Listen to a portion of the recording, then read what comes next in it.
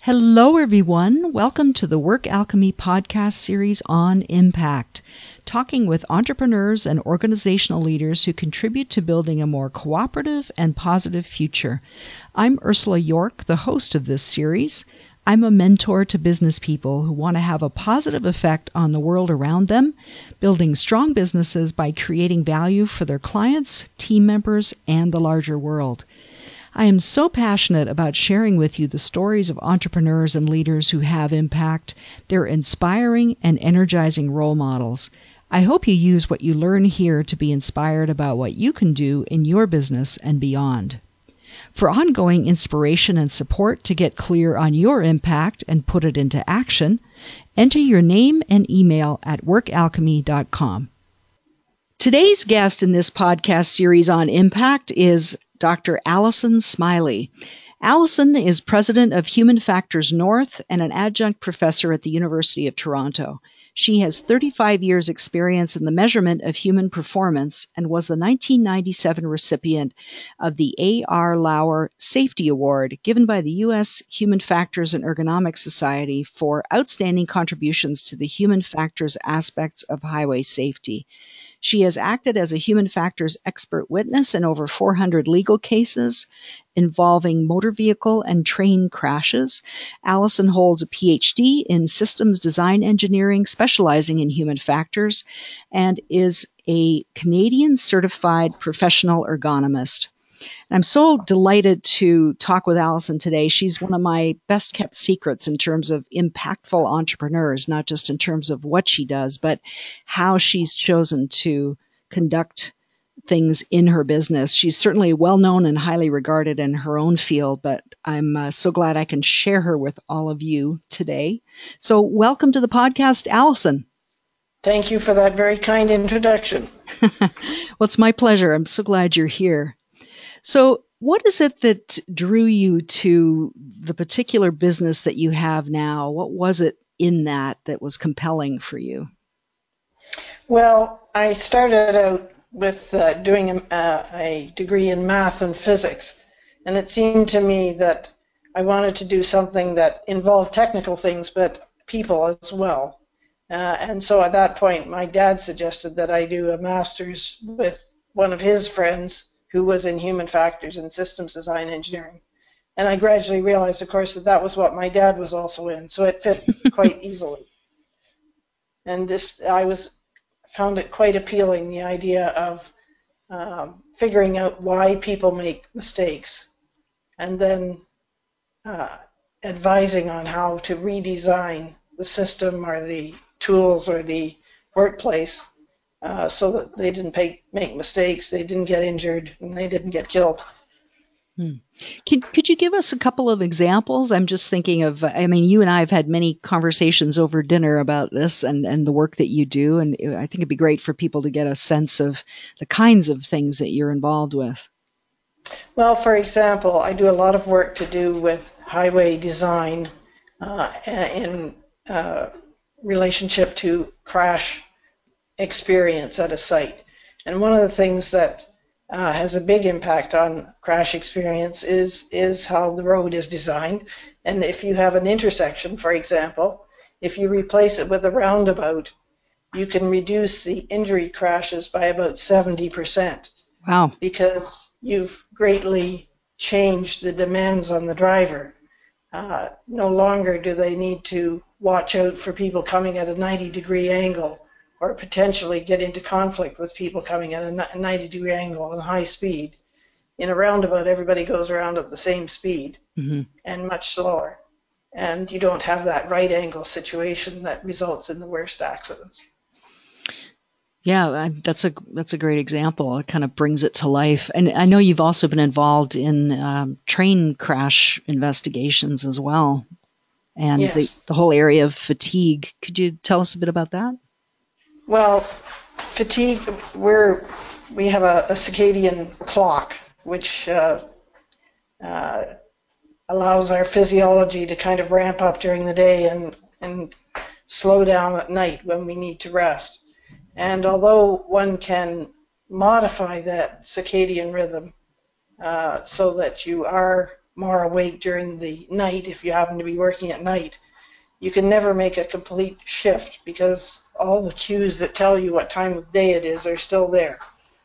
So in situations where people are in transportation and have to work during the night hours, there are real concerns about how tired they are and how difficult it is to really do a great deal about that. There are some things one can do. There are better and worse shift schedules, and there are possibilities of napping and restricting the time of day that a given person works that would help with that. And it's something that comes into, as you say, train accidents and also trucking accidents. Right, because there are people that could potentially be sleep deprived. They're on a schedule Yes. of trying to move cargo. So Yes. yeah. Yeah. So one of the things that I've been involved in is expert panels in both the U.S. and Canada, looking at what kind of regulations ought there to be for truck drivers to ensure that they are reasonably well rested. And one of the things that we want to avoid is too many nights worked in a row, and the need for time off to recover from nights worked. Right. Well, there's certainly, in terms of the work that you do in consulting on highway safety and that realm, there's certainly other people that do work in that area and in ergonomics. What is it about your business that is unique, that makes it special in some way? Well, there actually aren't that many people who work as consultants in the area of transportation, particularly in Canada. And there are not that many businesses that encompass all aspects of human factors.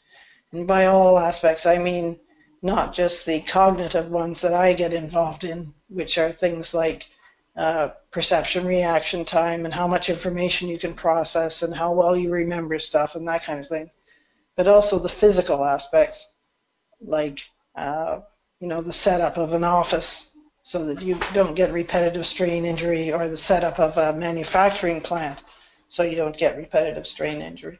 And there are very few businesses that cover both of those aspects, as ours does. Right.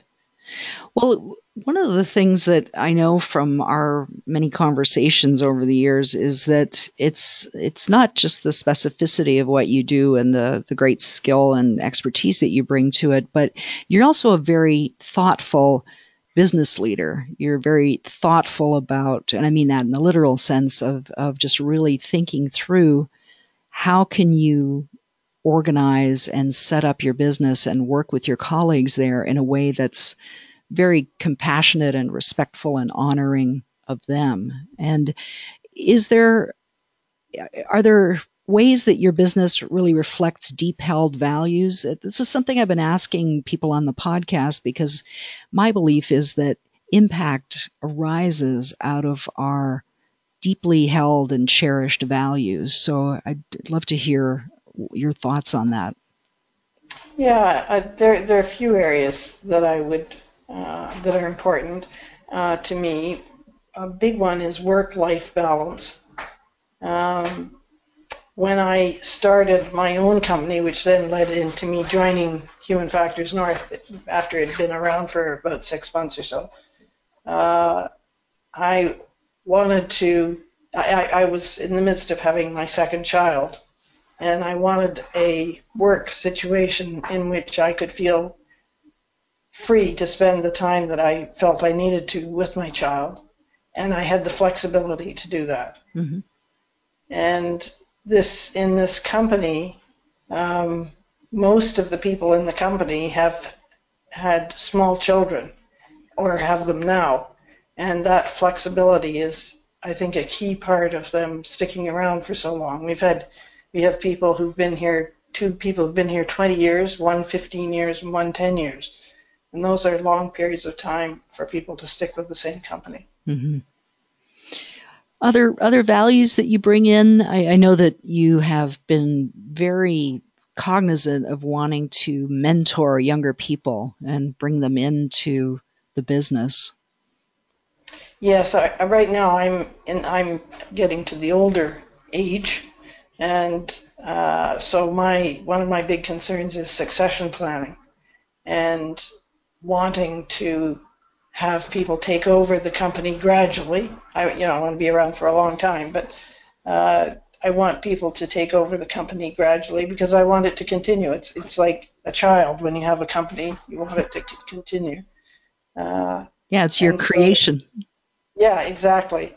And I've been very, very fortunate in that some of the people who joined the company so long ago are, very much the kind of people that I want to see carrying this on, and they are interested in doing so.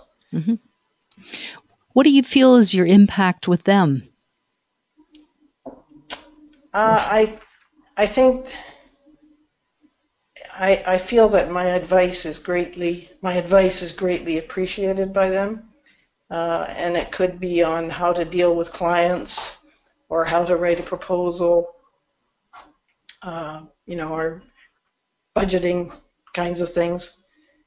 I'm happy to be kind of a second eye on work products. Mm-hmm. And it's very satisfying to me that what I have to offer is appreciated.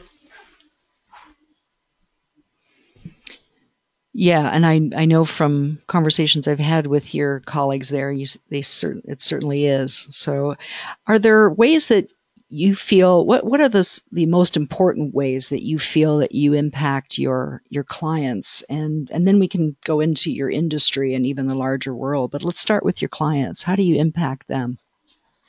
Well, I think for me, providing very sophisticated information on road users in comparison to common sense, which is what's often used to design roads.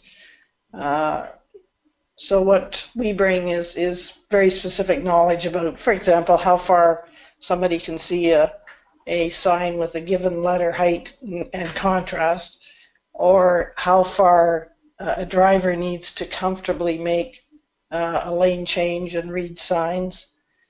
Some of these kinds of things have been assumed by engineers for many years, and they very much appreciate when there's some specific knowledge about how long these things take, or how large letters have to be, or whatever. Mm-hmm. And that has very significant effects on crash statistics, on collisions and road safety. Is that right? Yes, because I as a human factors person, I have access to knowledge about why people make certain types of errors, and therefore what might be the best countermeasures to those errors. Mm-hmm. So when those recommendations are implemented, then you've got a situation that's far safer. That people traveling in their cars, or people that are involved in the transportation industry. There's a significant reduction in collision Crashes. number. Yeah, Yeah, crash. and Yeah. crashes and severity of crashes. Hmm. I wish it was possible to know how many crashes I've helped prevent. Well, that'd be great. Unfortunately, you can't count those. Right. Yeah. Well, how do you feel about the impact that you have in your industry? Because you've been very much involved in at a larger organizational level with people doing similar and related work. What do you feel is your impact there? Well, the some of my impact has come from being the founding chair for the Canadian College for the Certification of Professional Ergonomists, and that was in 1999. So that has been a big area of influence. Mm-hmm. I've also done a lot of work as an expert witness in court, and the it's unusual, or it was very unusual when I started doing this, for any lawyer to ever have employed a human factors expert before me. So I was able to have a lot of influence in terms of uh, encouraging lawyers to use human factors experts and encouraging judges to accept them as experts. Mm-hmm.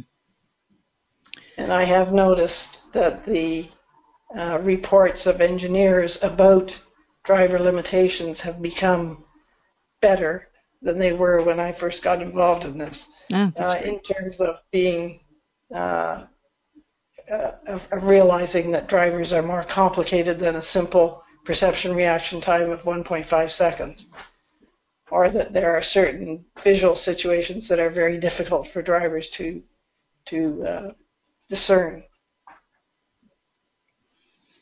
So you've been able to raise awareness and really help people look at things from a different perspective, and that's shifted common practice. Is that Yes. right? Yeah. Yes. And people are more likely to quote research on, a specific aspect of visibility or perception reaction time than they used to be when I first started into this. Mm-hmm. Because that's very important to me, is the scientific basis of the knowledge that I'm offering about, road users. Right. Well, I know you to be a very understated and humble person, so I suspect that your impact extends far beyond even what we're talking about today, and that I'm asking you about. I suspect that you've become quite a thought leader in that realm, and can I get you to admit that, or is? Well, I've certainly taught, hundreds of people in courses at the university, and as well people in the industry, police officers, traffic engineers, highway designers, as part of courses that I put on. And I just published a book, which I've written 5 chapters in and edited the whole thing on human factors in traffic safety. And I expect that to be a good influence on the area for quite a few years to come. Oh, that's great. So as a reference book or being used in teaching? As a reference book and being used in teaching. Yeah, that's great. I don't think it'll be a bestseller. Well, maybe among the people in your realm, but Yes. Yeah. So, how did this desire to have the impact that you've had? I know that certainly as a consultant, you could just sit in your office and do projects, and you've done far more than that. You've gotten involved at the association level and mentoring and many other things. What is it that? How did this evolve? This desire to contribute and to be an asset to your profession. How did that evolve? Is it something that you started with? You've always had that, or has it changed over time? Yeah, I think it's something that I've always had. Right from the beginning, I wanted to be a teacher. Originally it was of math, but then it expanded into human factors, which has a technological component too. And I've, wanted to continue with learning myself to improve the teaching that I do. Mm-hmm. So it's something that you've just built on over time out of this desire to be better at what you do and to be able to relay the information that you've learned and the research you've done and the projects you've done. Is that fair to say? I mean, it's inspired me to get into teaching, courses and into giving workshops and being in positions of offering advice. I enjoy that very much. I consider it a great honor to be formally allowed to do that. That's great. Is it important to you to have this kind of impact with your business? I mean, do you think you would have been satisfied to have a business without being able to contribute in these ways? No, absolutely not. If it didn't have any impact, I wouldn't consider it worth doing. It's not the money. It's the having some effect on what people do or how they think about something. Mm-hmm. That's very important to me. Yeah, that's great. Have you, in the course of when you're talking about the work that you're doing with clients or in the marketing that you do, I know most, if not all of your business is word of mouth, but have you consciously brought in the aspect of wanting to contribute to the field and therefore benefit other people. Is that something you've brought into conversations with clients? I'm not sure how to answer that. I'm not sure what might be a way of doing that. Okay.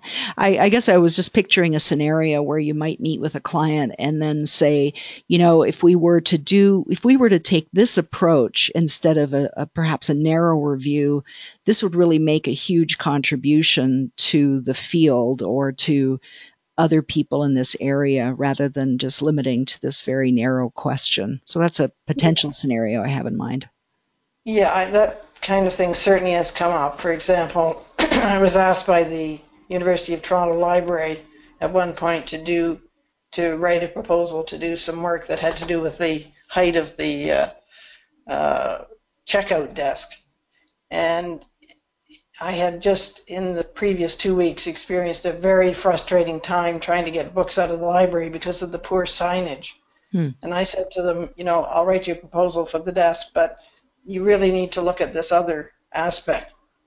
And they ended up funding that second contract, which was great, very pleasing to me. That's great.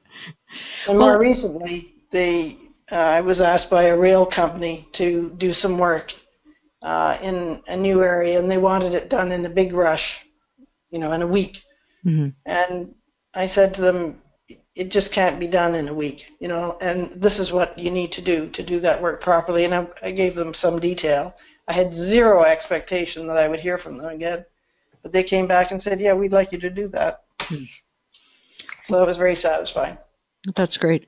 Well, part of the role of the consultant, and I've been in this realm too, so I know that education is an often important aspect of working with a client. They sometimes don't know the repercussions of what they're agreeing or not agreeing to. So part of your role is to teach. Absolutely. And sometimes you get requests for proposals, and you read them, and the person, is really unfamiliar with the area, and they really don't know what they really want to ask for. Mm. And sometimes that's what you need to bid on, not what they've actually asked for.